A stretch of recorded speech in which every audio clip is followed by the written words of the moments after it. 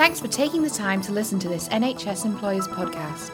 For all the latest NHS HR workforce information, visit www.nhsemployers.org.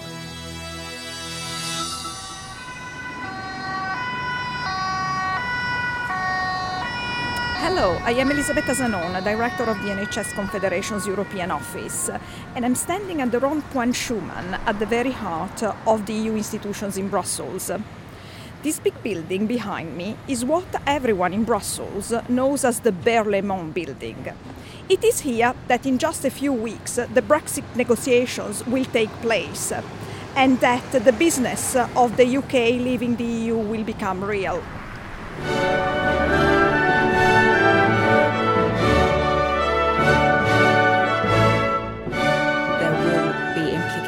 When we leave the EU about the future rules and standards that we set behind clinical trials and that ability to share data, to perform clinical trials across borders. I think there is an issue about the less qualified staff in the health and social care sector because they really are the bedrock of the service, providing frontline care to patients. We need to make sure that we can staff the whole of the health and social care sector and not just the very highly skilled end of it.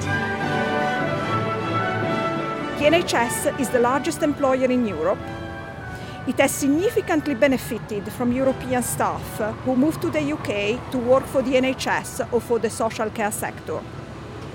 The NHS has also benefited from EU funding programmes, and patients in the NHS have benefited from earlier access to drugs and health technologies thanks to European regulation at European level. What is going to happen once we withdraw from the EU in all these areas? To answer these and many more questions, we are launching a new podcast from Brussels to help keep you informed about Brexit and its impact on the NHS. Today, I'm going to be talking to Kate Link and Sarah Collen, Senior Policy Managers from the NHS Confederation's European Office. Good morning, NHS European Office. Oui, je vous écoute. Non, désolé, madame est en ligne. I'm Kate Ling. I'm a Senior Policy Manager at the NHS European Office, and my particular area of expertise is workforce, but also an element of trade and matters to do with the internal market. Okay, à tout à l'heure. Merci, au revoir. The two key issues have to be migration, because that was one of the biggest issues to come out of the referendum. And the second issue, which is intimately related to the first, is that of our relationship with the single market and the degree to which the UK will have access to the EU single market. The government have made it absolutely clear. They keep referring to saying that we want to continue to be able to recruit the best and the brightest to work in the National Health Service. I think there is an issue which certainly the NHS European Office, the NHS Confederation, has drawn to the government's attention about staffing, if you like, the less qualified staff in the health and social care sector, the bands 1 to 4, because they really are the bedrock of the service, providing frontline care to patients. And we are making the case, I think, very clearly to say that we need to make sure that we can staff the whole of the health and social care sector and not just the very highly skilled end of it. Of course, there may be implications for the economy, but let aside the economy, do you also think that the current uncertainty could create some difficulties for the NHS at the time we need clarity and policy direction and any, let's say, risk of instability could be potentially creating extra difficulties for the NHS?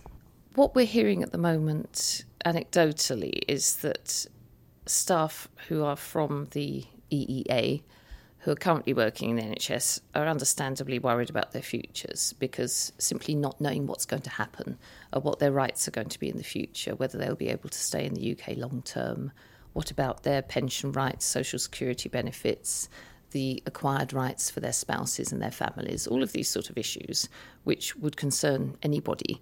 And it's very sort of unsettling for people not to know what's going to happen, which is why we have been advocating the right for people who are currently working in the health and social care sector to remain. And what about the weak pound? Has the reduction on the value of the currency had an impact already on the attractiveness of jobs in the NHS?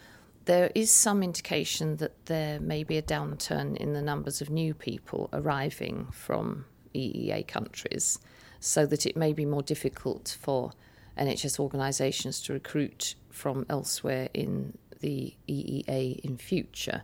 We're going to be watching that trend very closely to see whether that turns into a problem. So, for example, trusts which have historically recruited from other parts of the EU, whether they will have difficulty continuing to do so. Let me mention the Working Time Directive. This is a typical example of European legislation which is considered to be problematic to the healthcare sector, not only in the UK, across Europe. What do you expect to happen to the Working Time Directive once we leave the EU? The problem with the Working Time Directive is not so much the directive itself, which has very sensible provisions, such as limits on the total number of hours that people should be expected to work every week and entitlements to annual leave and rest breaks.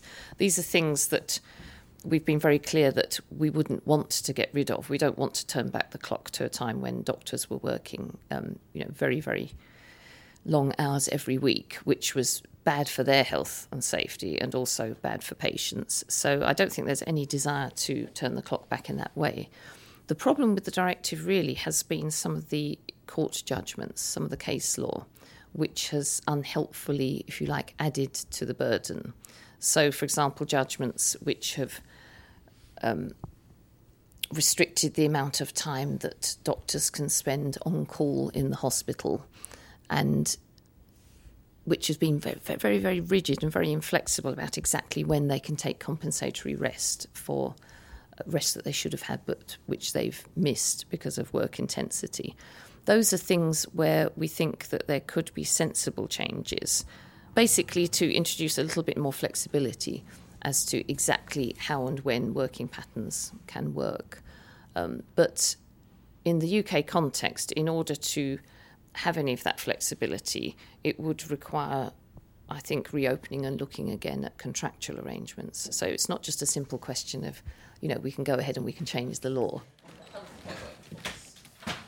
A lot of collaboration happens clinician to clinician or researcher to researcher, and I think there are some trusted relationships across Europe and across the world that won't be changed by Brexit.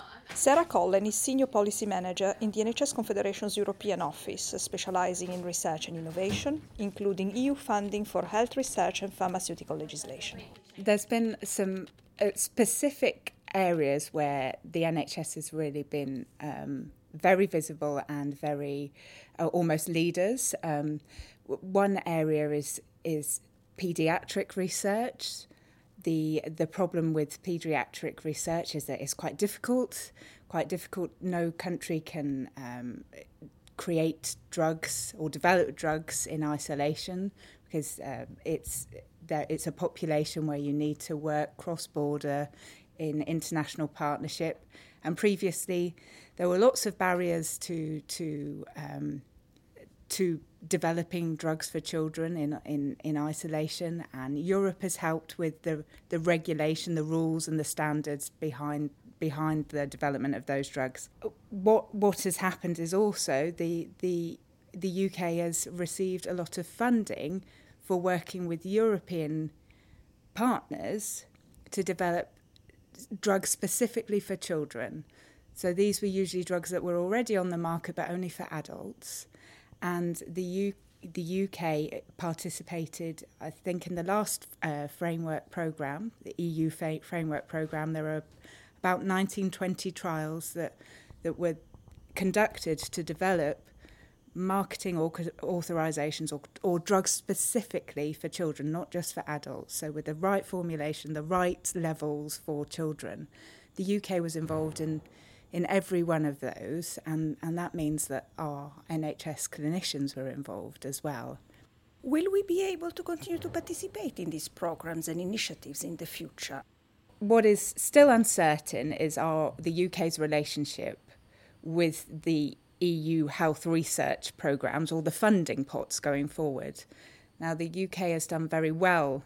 It's always got it out more than it's given into those funding programmes. Theresa May has indicated that the government is willing to pay into European programmes going forward, and one could assume that research would be one of those programmes, but that will have to be part of the negotiation process. If we negotiate to be part of this programme, but we are no longer a member of the EU, we will be less influential, nevertheless, in terms of shaping priorities and objectives for these different initiatives. Do you agree? It does depend a bit on the negotiations, but all of the existing examples of the associated partnerships that we have suggest that, yes, that will be the case, because those countries that are outside of the European Union and pay into the programme so that they can be part of the programme, they have no official influence over the strategic priorities. And it should be noted that I think the UK has done very well in strategically planning around the health and research funding pots to date, that we've really been able to put our views across very eloquently and very well, and that many of our priorities are reflected in this funding scheme. Let's move now to regulation at European level. In London, there is the European Medicines Agency. Medicine which are approved by the European Medicine Agency can be placed everywhere in the EU market at the same time. Jeremy Hunt recently indicated that after Brexit, we will no longer be part of this European Medicines Agency approval system. What implications this could have for patients and their access to new drugs? I think there could certainly be some delays for NHS patients. There will be a number of issues that need to be resolved. The EMA will most likely need to be, or highly likely need to be, relocated from London, and that will put some logistical delays on the organisation itself. So we just have that. Not only do we have that to consider, but also the fact that pharmaceutical companies prioritise the EMA and the FDA because they're the biggest markets in the world. So if we use the example of Switzerland, which has a smaller market, a different regulatory system, we can see from their example that they have about 6 months delay between the European marketing authorisation and their Swiss marketing authorisation, because drug companies prioritise the bigger markets first. To develop new drugs, of course, it's necessary to conduct clinical trials first, and clinical trials are regulated at European level. Will we continue to be part of this regulatory system at European level for clinical studies? There will be implications when we leave the EU about the future regulatory or the future rules and standards that we set behind clinical trials, and that ability to share data, to perform clinical trials across borders. There is some shared infrastructure around clinical trials, about shared databases, and we would need to see in the negotiations whether we can continue perhaps to pay into that infrastructure to continue to access the same system or not, or have our own totally different system. That's something that will have to be decided during the negotiations. As we have heard, there are many areas of NHS activity which may be impacted by Brexit. The NHS was at the centre of the pre-referendum debate. It will be important to have our voice heard during the negotiation, so that possible risks can be mitigated and opportunities emerging from Brexit can be maximised. If you want to be kept informed of development on Brexit, you can follow us on Twitter at NHSConfed_EU. You can also regularly visit our web pages, Brexit and NHS, and you can also sign up for our Brexit newsletter. Thank you very much for listening, and speak to you next time.